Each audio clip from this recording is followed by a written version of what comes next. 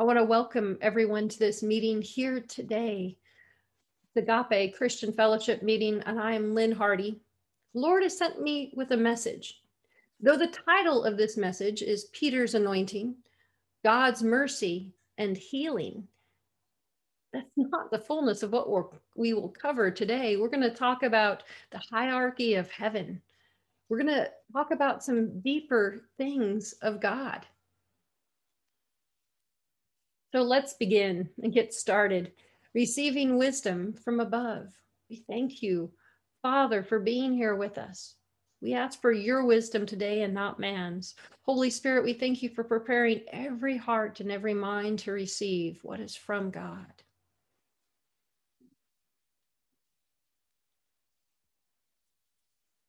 Now, before I really understood the principles of God being just, I really believed that everyone who sought God with their whole heart, everyone who learned his ways, would walk as Peter did once God's glory was being poured out.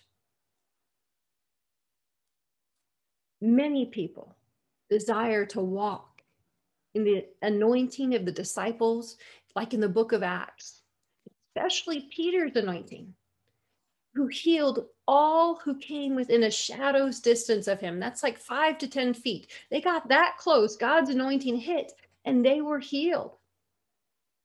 How many of us as Christians desire for that to be, for God's glory to be shown and people to be relieved of suffering? That was the cry of my heart. And indeed, we are now in the time of God's outpouring, his glory. And there is a time coming where the true disciples of the Lord will once again walk in his power and his glory, as they did in the book of Acts. In our last meeting, when I read the words of the scripture, the Holy Spirit said what this verse is about. So we were reading Revelation 8, verse 4 and 5. And the smoke of the incense, which came from the prayers of the saints, ascended up before God and out of the angel's hand. And the angel took the censer and filled it with fire of the altar and cast it into the earth. And there were voices and thunder and lightning and an earthquake. We know that this happens because of our studies after Satan is kicked out of heaven. He's finally removed and cast down to the earth. He can no longer bring charges against God's saints night and day. We also know that an earthquake had just shaken the world and that Christians were crying out in prayer to the Heavenly Father. Well, it shows what happens when those prayers are received at his throne. There's no more hindrance from him who brings charges against us. The fire from the altar is the cleansing power of God. Often fire in scripture, it's something that cleanses and purifies us. So this cleansing fire will purify the bride of Christ. We see God's voice thundering in the life of Jesus. John 12 verses 27 to 29, and this is in the English Standard Version. Now is my soul troubled, and what shall I say? Father, save me from this hour. But for this purpose I have come to this hour. Father, glorify your name. Then a voice came from heaven. I have glorified it and will glorify it again. And the crowd that stood there heard it. And they said that it thundered. Others said an angel had spoken to him. Many thought it was the voice of an angel, but others only heard thunder when God spoke about his son. This was when Jesus was being empowered to accomplish all that God had him to do.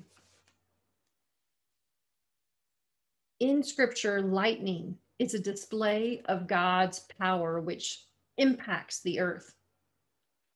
This power will flow through God's children as it did in the time of Acts. The earth will be moved as his people begin walking in the fullness of his power. To understand what exactly this means, God brought me into a very special visit with him in heaven. Now, the day didn't start off so well. I had sought the Lord after reading the word for a while. It was a whole hour, and I did not enter into the secret place or a vision with the Lord as is normal. So again, in the afternoon, when I had a few minutes, I sought him once more. This time, I was instantly before him. I threw my arms around his neck and I gave him a big squeeze, whispering, "My love, I have missed you so much. I would just be in here all the time if I could." The Lord hoisted me over his head. And now I'm going to give you the words that were exchanged as close as I can recall. Lately, when I enter into visions with the Lord, everything rhymes. And I have to spend time with the Lord and ask the Holy Spirit to bring them back, because at the time the rhymes just flow and amaze me. And then later I have to recall them with the help of the counselor. So I'm going to give you the closest version I can come up with. So the Lord picked me up and hoisted me over his head and spun me around and then sat me down facing away from him. He said, "I'm glad you've come, dear heart of mine. You have arrived just in time. They have come from close and far, gathered here at my call." He sat me down facing the crowd. It was gathered outside the gazebo at my heavenly home. They have come from close and far, gathered here at my call to help you get into your wedding dress. This was the first time I have ever seen another human being in a heavenly visit, much less in a crowd. You see, we're not supposed to seek our ancestors. We're not supposed to seek to speak with other humans. That's ancestral worship, and it's not right. So I never sought to see anyone in heaven other than the Lord. I thought to myself, why do I need help getting into my wedding gown? So I turned back to the Lord and demanded, "Wait a minute, do you confess that Jesus the Christ has come in the flesh? That's the way you test a spirit." He smiled and he answered, "Yes, I do. Now come and see who's been waiting here for thee." I began to focus on one person at a time. Though each person appeared to be around the age of 30, there was a couple of small kids there too. When I focused on the person, I instantly knew who they were. It was like a hologram extended around them, and it displayed them as they were on earth. So the very first person I spoke with was my mother-in-law and her husband. Now, I had never met her husband. It's my husband's father, who died when she was 6 months pregnant with him. So I approached her and I asked, "Have you been testifying for me in the courts of heaven?" I was wanting confirmation of what I had believed the Holy Spirit had revealed to me after she passed away. And she nodded and said, "Yes, I have, and I will do so again." Now, I want to explain that there's a difference between interceding and testifying. So I don't know if our relatives can intercede for us because of what happened with the rich man and Lazarus. In Luke 16, verses 27 through 29, and this is in the American King James Version, it says, "Then he said, I pray you therefore, Father, that you would send him to my father's house, for I have 5 brothers, that he may testify to them, lest they also come into this place of torment." And Abraham said to him, being the rich man, not Lazarus, "They have Moses and the prophets. Let them hear them." So when the rich man had died, he wound up in purgatory, and not the good place. There's the Elysian fields where the good people went, and then there was purgatory where bad people went. And maybe it's all part of purgatory. I'm not too familiar with their concepts. And so the rich man wanted help to be sent to his brothers. He was trying to intercede for them. And the answer was no. Now I realize that he was in the bad place, so he wasn't righteous before God. However, would the answer be the same no matter who asked it? For this reason, I'm really not sure if those in heaven can intercede for us. However, in the Bible, there is a mention of a great cloud of witnesses concerning Christians. Hebrews 12, verse 1 says, therefore, since we are surrounded by so great a cloud of witnesses, let us also lay aside every weight and sin which clings to us closely, and let us run with endurance the race that is set before us. So there is a great cloud of witnesses. Well, witnesses testify. We know that God is a just judge and that there is a court in heaven. Perhaps this is why we are told to do good and walk in love. Our actions here on earth may be used to give testimony for us against the accusations of the enemy in the courts of heaven. And this seemed to be confirmed by this visit. Now, I talked to a few other people who had some nice things to say. And I said a brief hello to my husband's grandmother, who I knew here pretty well in this life.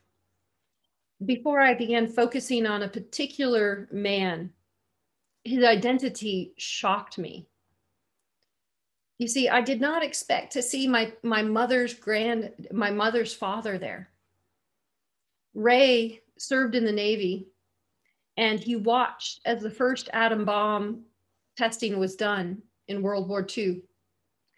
In his 50s, he was diagnosed with 7 types of cancer from the waist up. Go figure. He was standing aboard a naval ship, and that's where the cancer hit him. Now, Ray was a Catholic. He was not encouraged to read the Bible in those days. They were not encouraged to read the Bible. But Ray knew enough about God to realize he was in big trouble. So as he lay there dying, I think he did some deep soul searching. He gave his fortune. He had made a fortune buying and selling. And the family was well aware of some indiscretions and some sins which have been confessed and fled under their blood, so I won't mention it today. But when he realized he was dying, he gave his fortune to the Catholic Church. He left barely enough for his families to survive on. I always thought that you could not buy your way into heaven. And it was a shock to see my grandfather there.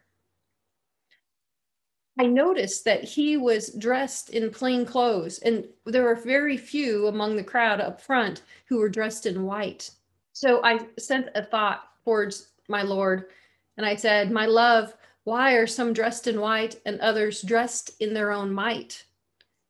The answer came into my thoughts. Some are guests, and those are in white are the bride. What? I was so shocked. I was like, there are wedding guests here in heaven right now? I know I had this question a while back and we talked about it, and I didn't have an answer for you. I was so startled by this intense revelation that there were some people right now in heaven who would only be wedding guests. They were not clothed in the white gown of the bride, that I demanded once again, charged over to him and said, do you confess that Jesus the Christ has come in the flesh? Well, actually, I said, there are guests in heaven where they abide who are not part of the bride. Do you confess that Jesus the Christ has come in the flesh? He didn't even sigh. So I wasn't on his last nerve yet, so to speak. He said, yes, I do. And it is me. What else do you want from me to say to thee? Remember the thief upon the cross? Merely acknowledged me and was not lost. The story of the thief is a very popular one. And yes, I'm indeed familiar with it. So this would not count as a confirmation that I was actually speaking to the Lord and this was not a vain imagination. But most of you Do you remember the story of the thief who hung on the cross next to Jesus? He was a thief. He was condemned to die. And he merely said, Lord, remember me when you come into your kingdom. And the Lord replied, today you will dine with me in paradise.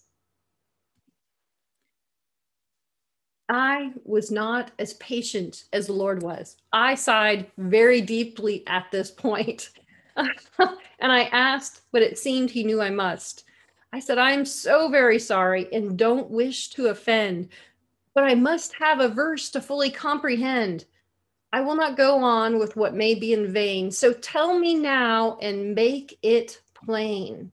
You see, I was asking him to verify what he was revealing in a scripture I was not familiar with. I wanted him to give me a chapter and a verse so I could go look it up and know that this was true. My mind was in such turmoil with everything that was going on that it came slowly, one little piece at a time. It's Luke. And then it was 14. And then it was 17. It was so slow.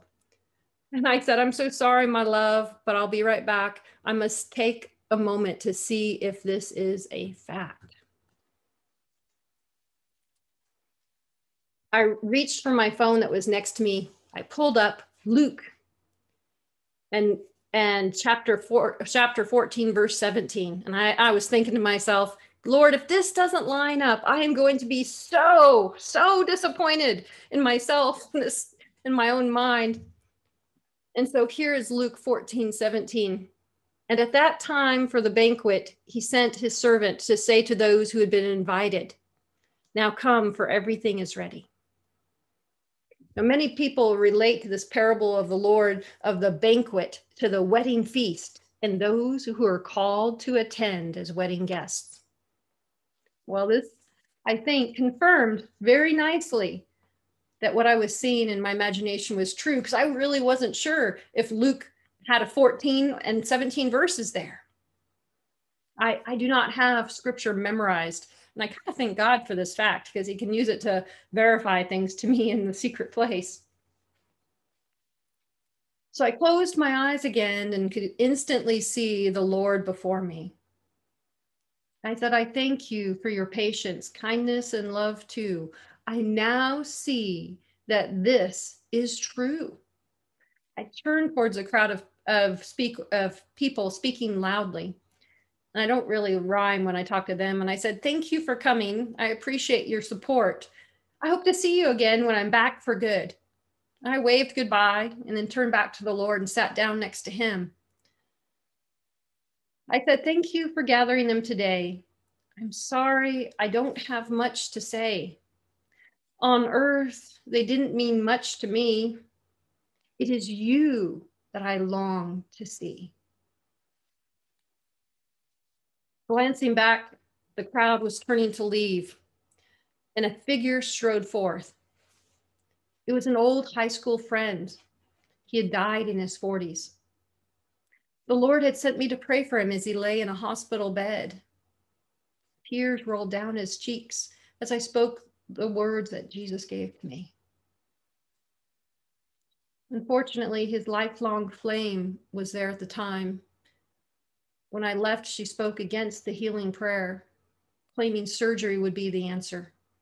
He died later that year.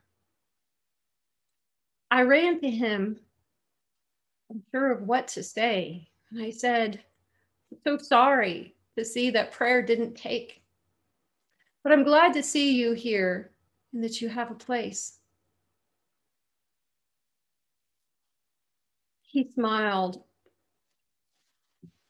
and said, my heart was touched with love through the words of your prayer. It's what I needed to hear to make it here. Tears rolled down my cheek because this, I was told, was part of my final test. Holy Spirit was very clear. I was in a time of testing before I was released into ministry, and I was sent here to pray for him. And I thought somehow I had failed. Even though Jesus said I passed the test, I thought it might be through the skin of my teeth because he died despite the prayer. He interrupted my turmoil of thoughts. And he said, "Hey, have you decided what path you're going to take?" As this question came forth, so did a picture of three paths going in different directions. And I said, "I didn't know I was making one."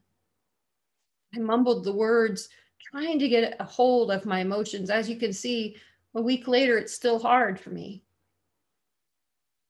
I whispered, "I'm sorry. I'm still in a body of flesh. This is very hard for me." Nodding with understanding, he replied, "I will come back when you're living here." In heaven, when you're there, whatever you're thinking just comes forth, especially if it has deep emotions with it. So words spilled forth, tinged with pain. And I said, "Surely you wouldn't rather visit with your old flame, that soulmate." He shrugged off the negative emotions, the snark in my voice. He said, "Here there is a lot of time to visit with all those you once knew." Giving a quick nod of recognition, I raced back to the Lord. I wanted nothing more. I said, "Does he have to come and visit me? Why can't he just let it be?" I was in a whiny state that day. Emotions ran fast through me.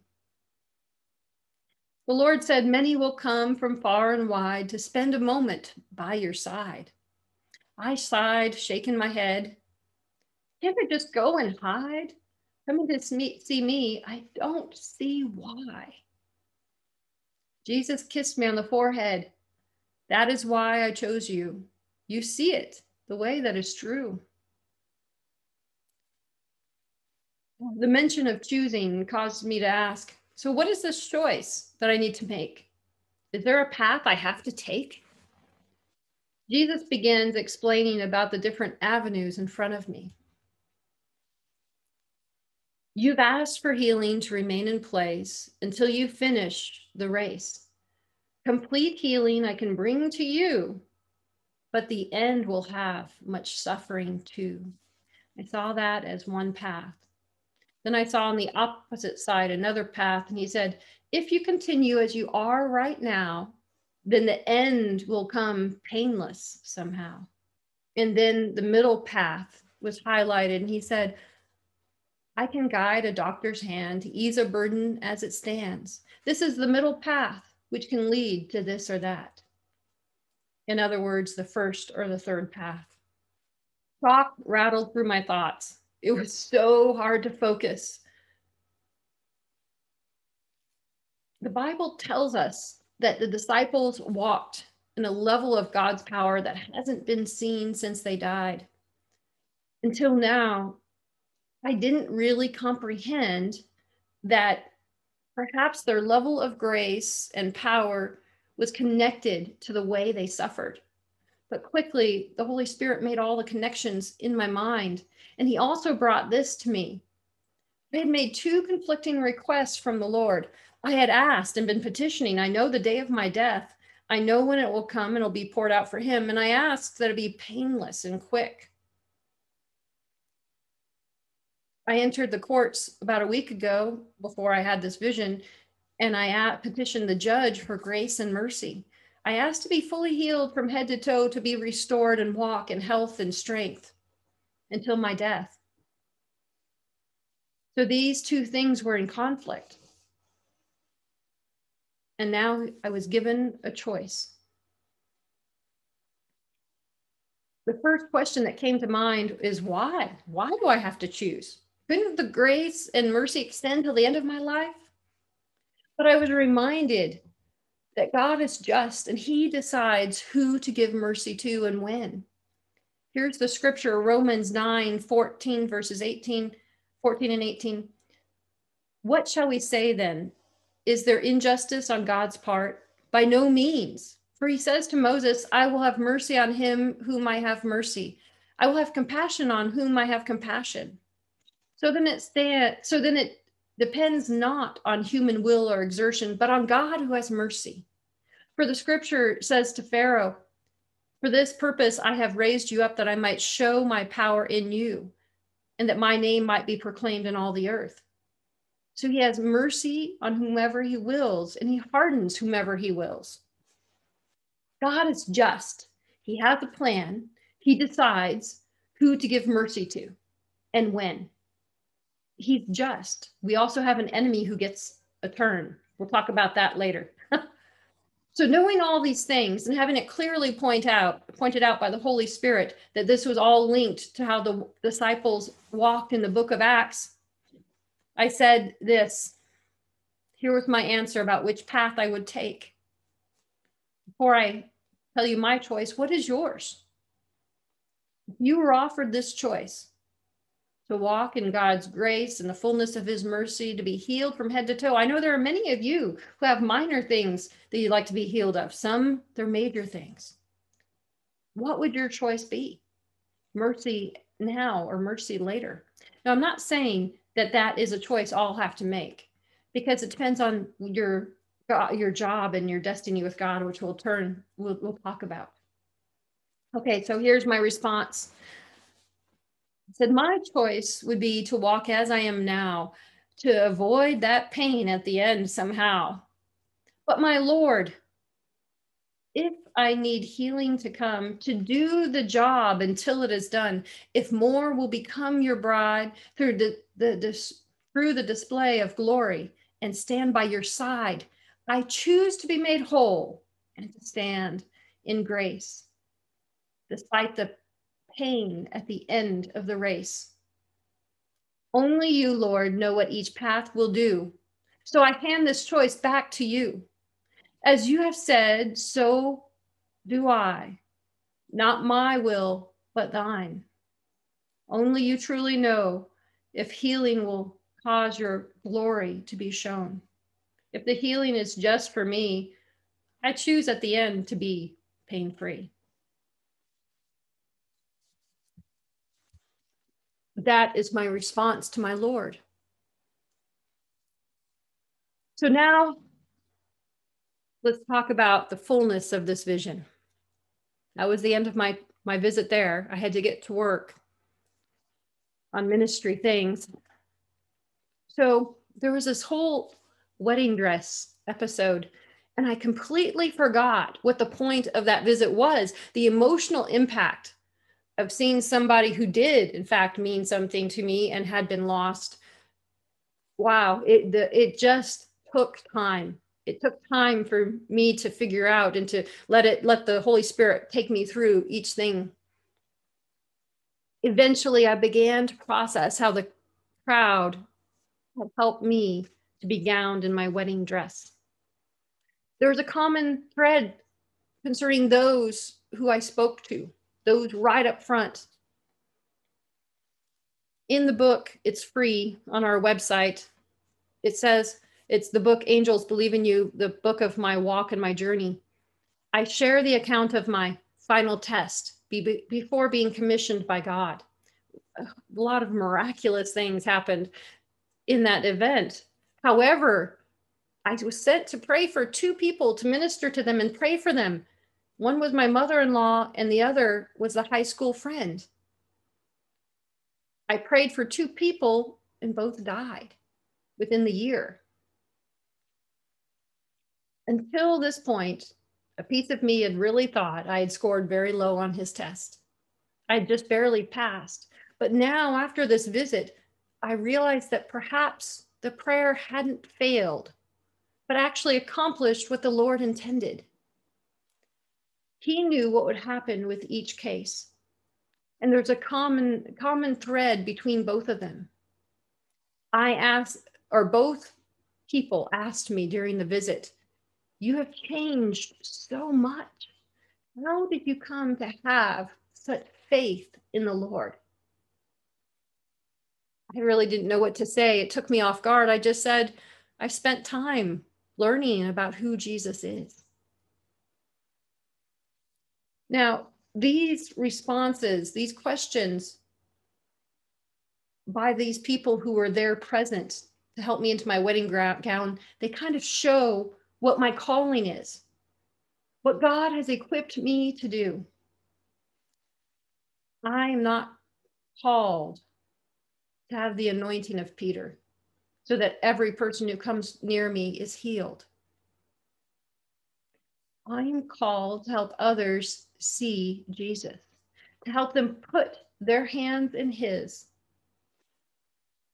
My gift is just to reveal the love of the Lord through the relationship I have with him, and to show his love to those around me, to prepare them to meet with him in the secret place, to become part of his bride, to walk in their destiny for which they've been created. That is my destiny with the Lord. That's what I'm supposed to be doing right now. When I look at the words the Lord spoke to me, that's the one thing, when you have a face-to-face with the Lord, if you are so blessed, and if you do make it that far, walking and removing the enemy and walking closer to him, you have to listen to exactly what he says. You cannot add anything to it.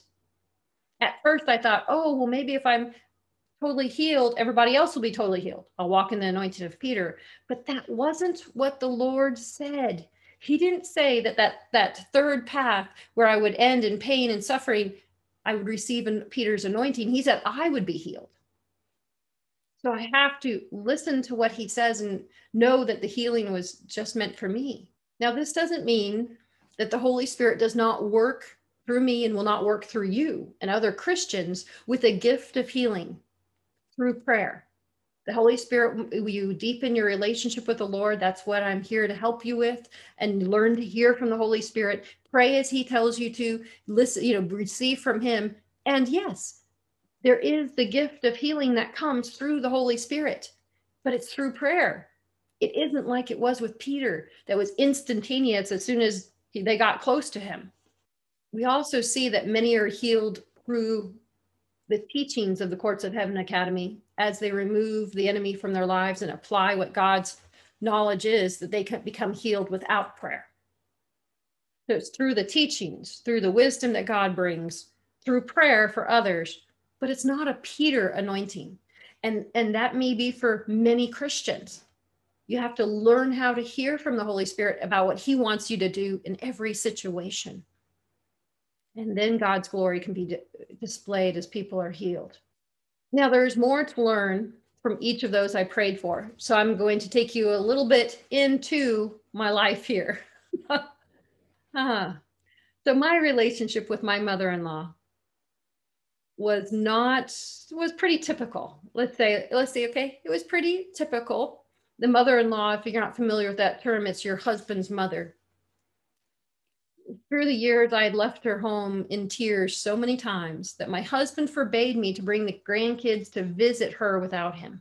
I was very tenderhearted in my younger days. So my husband was not happy when I felt led by the Lord to go and minister to her when she was bedridden, when she was close to the end of her days. But he allowed me to do what I felt I must. So in Luke 6, verses 27 and 28, it says, "But I say to you which hear, love your enemies, do good to them which hate you, bless them that curse you, and pray for them which spitefully use you." You see, God had a reason for sending me there. He has a reason for what he says in his word. And I think the reason for this verse is because when you do these things, when you love your enemies, when you pray, when you do good for them that hate you, when you bless them that curse you, when you pray for those who spitefully use you, when you follow these instructions by our God, then they will be called to give testimony for you in the courts of heaven. So more grace can be extended. You see, the enemy comes in the courts of heaven with charges saying, I accuse them of this, that, and the other thing. But then the witnesses come and say, but for me, they extended this grace. They did this, they did that. And then the judge gets to dismiss certain charges against you. Look at that. This is the reason we're supposed to do good to those who hate us.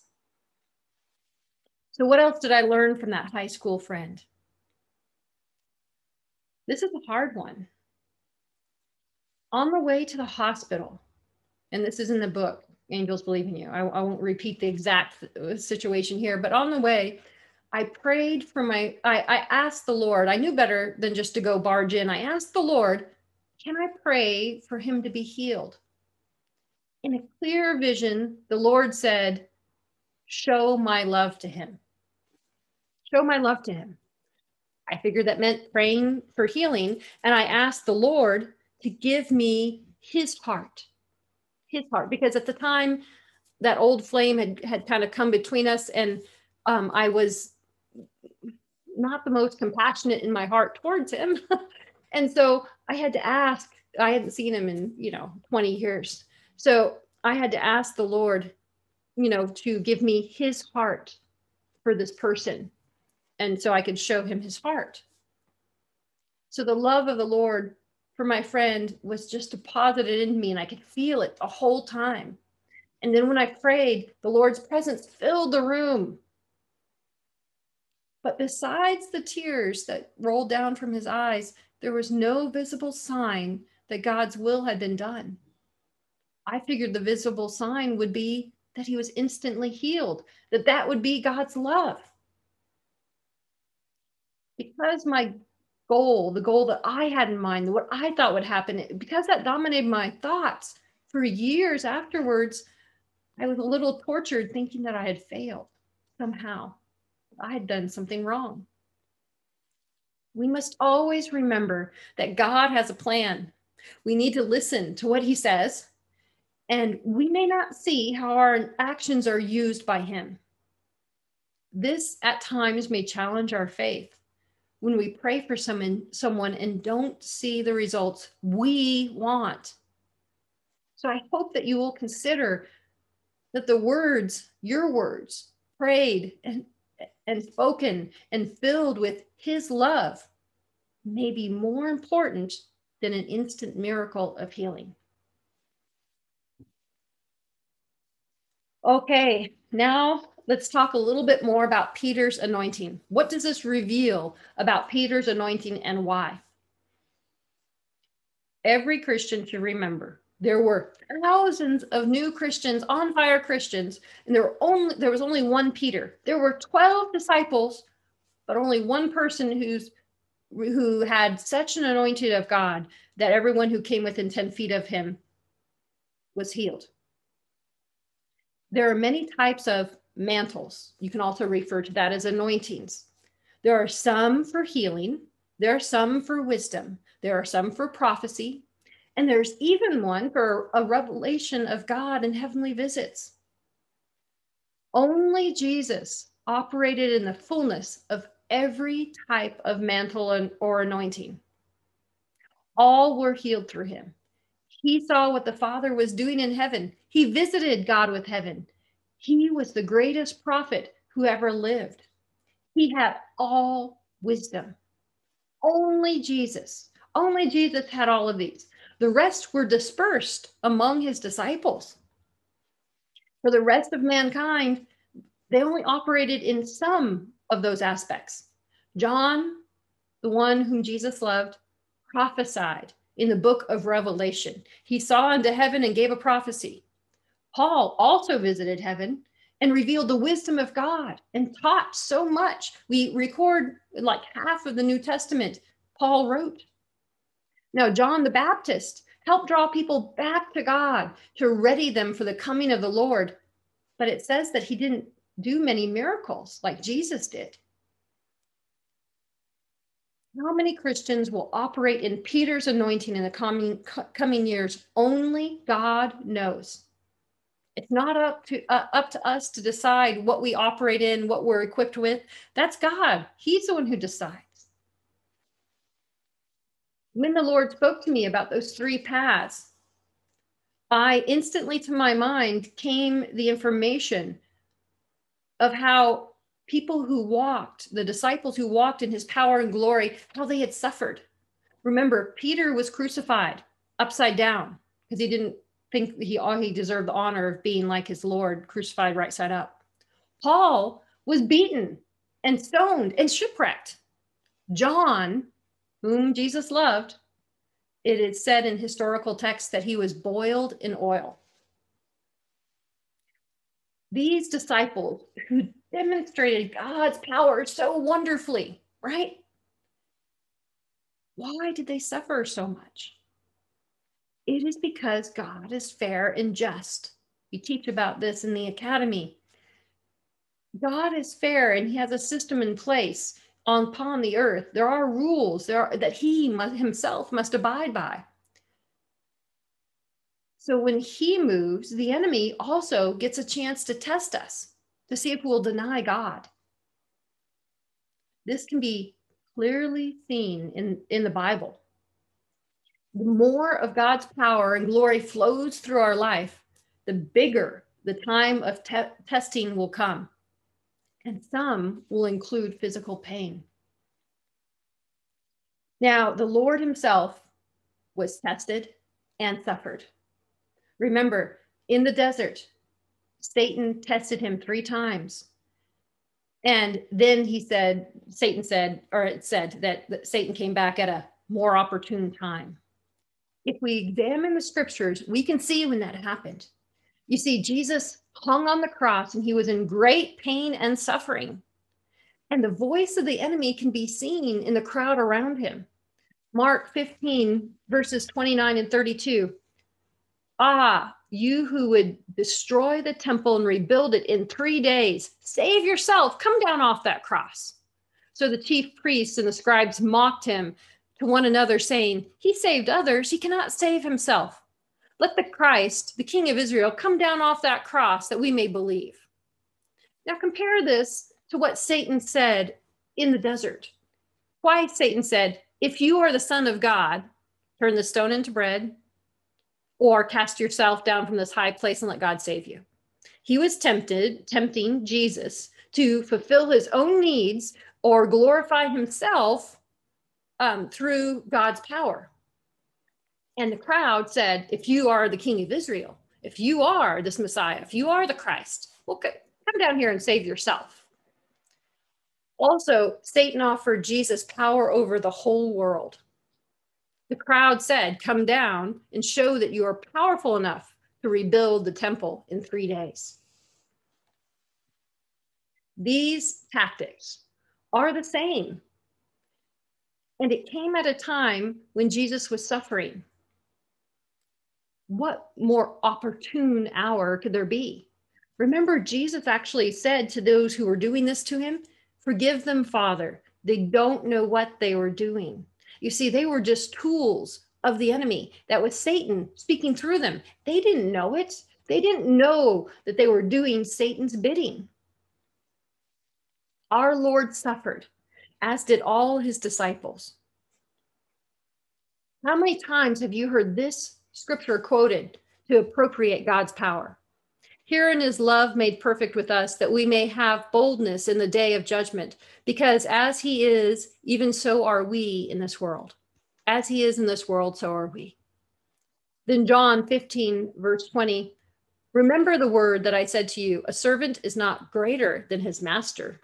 If they persecuted me, they will also persecute you. Look at that. Okay, so if you want to walk in the power of our Lord and do greater things than he did, well, they persecuted him, they will persecute you as well. We often forget that when we quote the verse about being as he is in this world, wanting to walk in glory and the power of God for God's glory, that there sometimes is a price to pay. This is also supported in the book of Revelation. We've already covered this, so I'm going to put this in here so you can make the connection. Revelation 12, verses 16 and 17. And the earth helped the woman, and the woman opened up her mouth and swallowed up the flood, which the dragon cast out of his mouth. And the dragon was wroth with the woman and went to make war with the remnant of her seed, which keep the commandments of God and have the testimony of Jesus Christ. You see, there's coming a time when the enemy is going to be cast down to the earth. And then that's right before this scripture. And then he goes after Israel, the woman. He goes after those and tries to kill her, but she escapes. So he goes after Christians. So God's people, Israel, will escape the wrath of the Antichrist, and then he will pursue Christians. those who are empowered through that outpouring we mentioned at the beginning, when prayers go up and God pours out his power through his people, well, now the enemy is going to spot them. Those doing major exploits and incurring the wrath of God may attract that attention from the enemy and endure pain and suffering at the end. This is something we need to contemplate as we seek to walk in God's glory as the disciples did. Are you willing to pay the price they did? We are coming up to a time. You will see the day when the Antichrist stands in the temple declaring himself God. All but John died a martyr's death by crucifixion, stoning, clubbing, stabbing, burning, all kinds of horrible things. There is a price that comes with God's glory. Our Father created each one of us with a specific destiny and a job for us to do.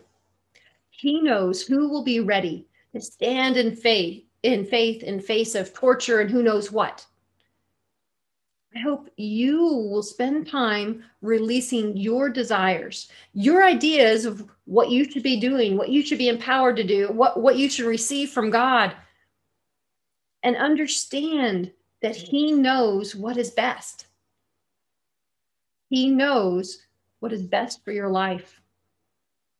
Surrender it all to him. Get rid of all the preconceived notions you have. While we're on that topic, let's talk about healing and perfect health. Remember, I asked for that. I am not walking in it. I have some minor things that would make my life a lot easier, especially like the removal of these glasses. You know what a pain it is to have to search for these every time I want to read something? The world gets all blurry. It is not any fun wearing glasses. Can I still do the job with wearing glasses? I can. I didn't want to. I was looking for God's perfect health and healing. How many of you have little minor things you would like to see done with God's glory? Well, this is the outpouring. God's glory abounds. If you have sought God's grace and mercy and hope to walk in perfect health and are struggling to receive what you desire, I hope you will consider God might be asking you to walk in faith now as you are, so you can receive greater grace and mercy in a time of need. Because as you walk through not receiving that which you seek, that which the enemy has no right to keep you from, as you continue on, you're kind of like building up this account with God of, yes, they remain faithful through the hard time. They remain faithful when they didn't get what they want. Our Father is all-knowing. He has a plan. We may not know it. We may not see it. We need to continue learning his ways to make sure that there's no sin blocking our healing, allowing the enemy to afflict us. So we don't want to give up on healing. We want to continue learning God's ways, applying them to our lives, asking the Holy Spirit if there's anything blocking our healing. But we must also consider that it will come when or if he chooses. Our love for Jesus, our faith in God should not depend upon walking in perfect health. There may be a price for that perfection, which you are unwilling to pay. Or maybe even unable. God knows. I don't. Okay, so I know this is a long meeting. Thank you guys for hanging in there. The longest one we've had in a while, but I didn't want to end today without talking to you about heaven's hierarchy. The other thing that was perfectly clear was that there were the bride, and then there were also wedding guests. And so there's a hierarchy in heaven, and I wanted you to kind of see that through this vision from God. Our Father is orderly. He is not chaotic. And heaven is orderly. It operates under different principles than earth, but there are rules in effect, which he has to abide by. In the Secret Place course at the Courts of Heaven Academy, it's being developed now. It may even be released by the time you finally watch this. We go into great detail about how the Lord revealed what your abilities in heaven will be like when you arrive. This visit with Jesus just gave us a few additional details I wanted to share with you. We are saved and receive eternal life through confessing that Jesus is Lord. It doesn't say we become the bride by doing so.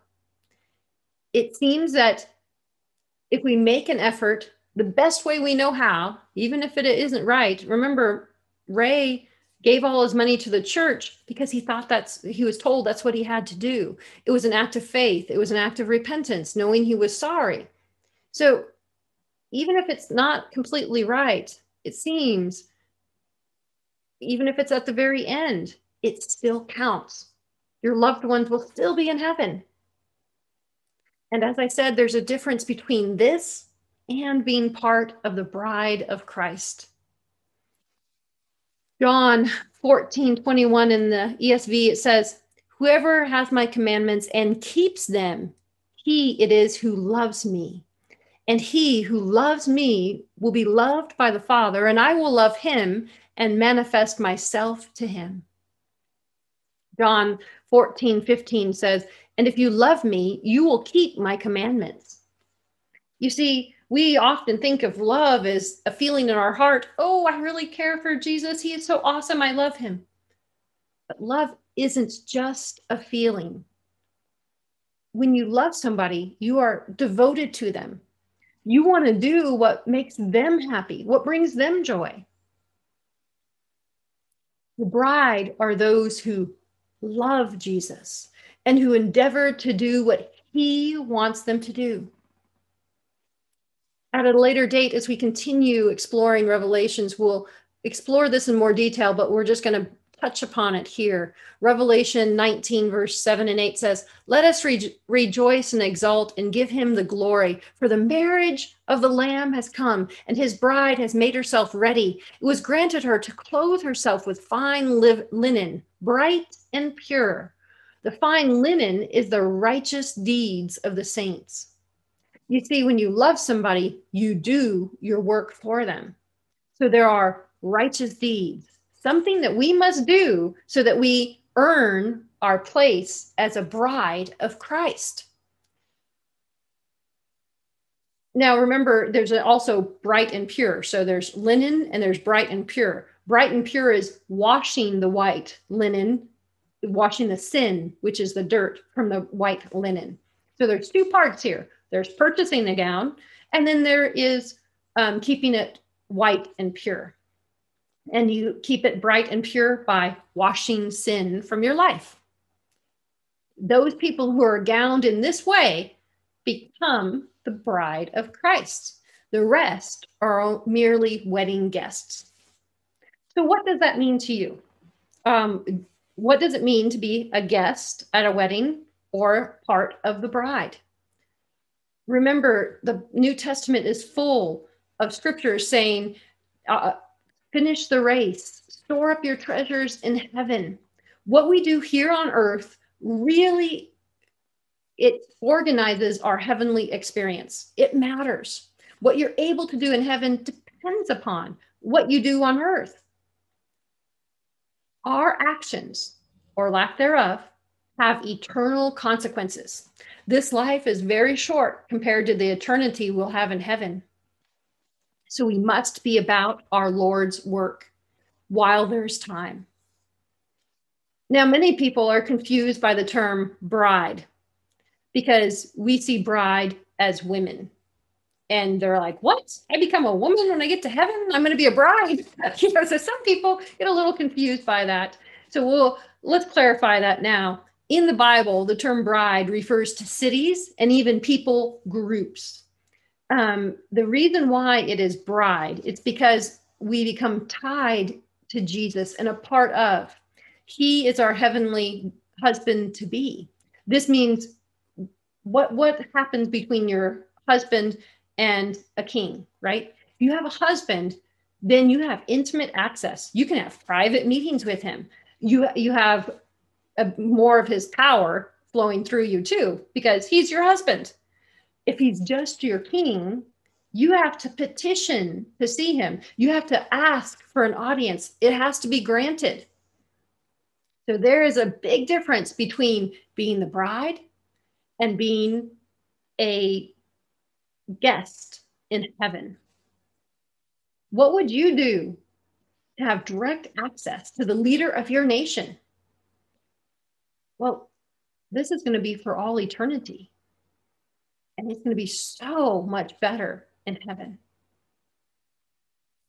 Also, we are seen as the bride because Jesus is the husband, and according to God's system, right? Even here on earth, wives, you're subject to your husbands. They are your head. Jesus is our head. So even though Jesus's power and anointing and everything flow through us, even in heaven, it continues, we must always remember we are subordinate to him.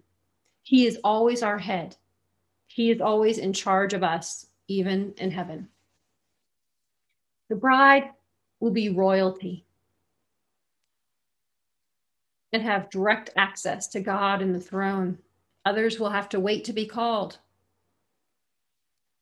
I refer to this as the difference between being a noble here on earth and being a peasant. So those who are guests may be more like that status, but in the end, isn't it better to be a peasant in heaven than a king in hell? But you have an opportunity to be royalty in heaven. It is your choice. Will you learn God's ways? Will you apply them to your life? Are you willing to find out what he created you to do? I guarantee it'll be the best thing ever. You will enjoy it. Once you begin developing a true relationship with Jesus, your life will become better, richer, fuller each step of the way. I know you might be scared of the things you have to remove because you do have to make a choice. There will be things you have to say no to in the world. We have to be holy unto him, separate. We have to do things his way. But, you will have such peace, such joy. You won't miss it. Once it's gone, trust me in that. You will not miss it. We're not one bit. John 10:10 says, the thief comes to steal, kill, and destroy. I come that they might have life and have it abundantly. That's life here as well as in heaven. I hope you make the choice soon, that you begin purchasing your wedding gown. You begin making it white by removing sin. If we can help in any way, Agape Christian Fellowship has a free academy, free school to take you step by step, learning more about him. Courts of Heaven Academy. I hope to see you there. I hope to see you in heaven. Until then, may God bless you and keep you. Amy, do we have questions here? Is it biblical that you could go into the courts and call for some names you think are in heaven to step forward to testify? No, I would not do that. Basically, because that is ancestral worship. It's crossing the line. You're consulting the spirits of the dead. And so I would never, ever ask to talk to anyone from this earth on my own, because that puts you in danger of consulting spirits, consulting those who are not alive on earth, but are alive in the spiritual realm. So in the courts of heaven, I only talk to Jesus, my advocate, Holy Spirit, and God, the judge. I don't address anyone else because I'm not consulting any spirits other than them. I leave that up to the Lord. He is my advocate. He will call to account whatever needs to be done. I hope that makes that very clear, because we don't want to lead anybody down that wrong road. Okay, now that's all the questions I see. Excellent. Oh, that is our meeting for today. It was a heavy, heavy one. Thank you for all being patient and being here. Let's pray. Heavenly Father, I just thank you for the wisdom that you have revealed through your Son and through your Spirit. I place each person here today into your hands. All wisdom, Father, comes from you. Holy Spirit, if I have missed it in any way, I ask that you forgive me and restore to me right and godly wisdom. And for those gathered, grant them godly wisdom. You know the truth. You know the wisdom and the things of God. So I thank you for bringing them the wisdom that they need today. For you are the true teacher and the guide. In the name of Yeshua HaMashiach, amen. Until next week, shalom.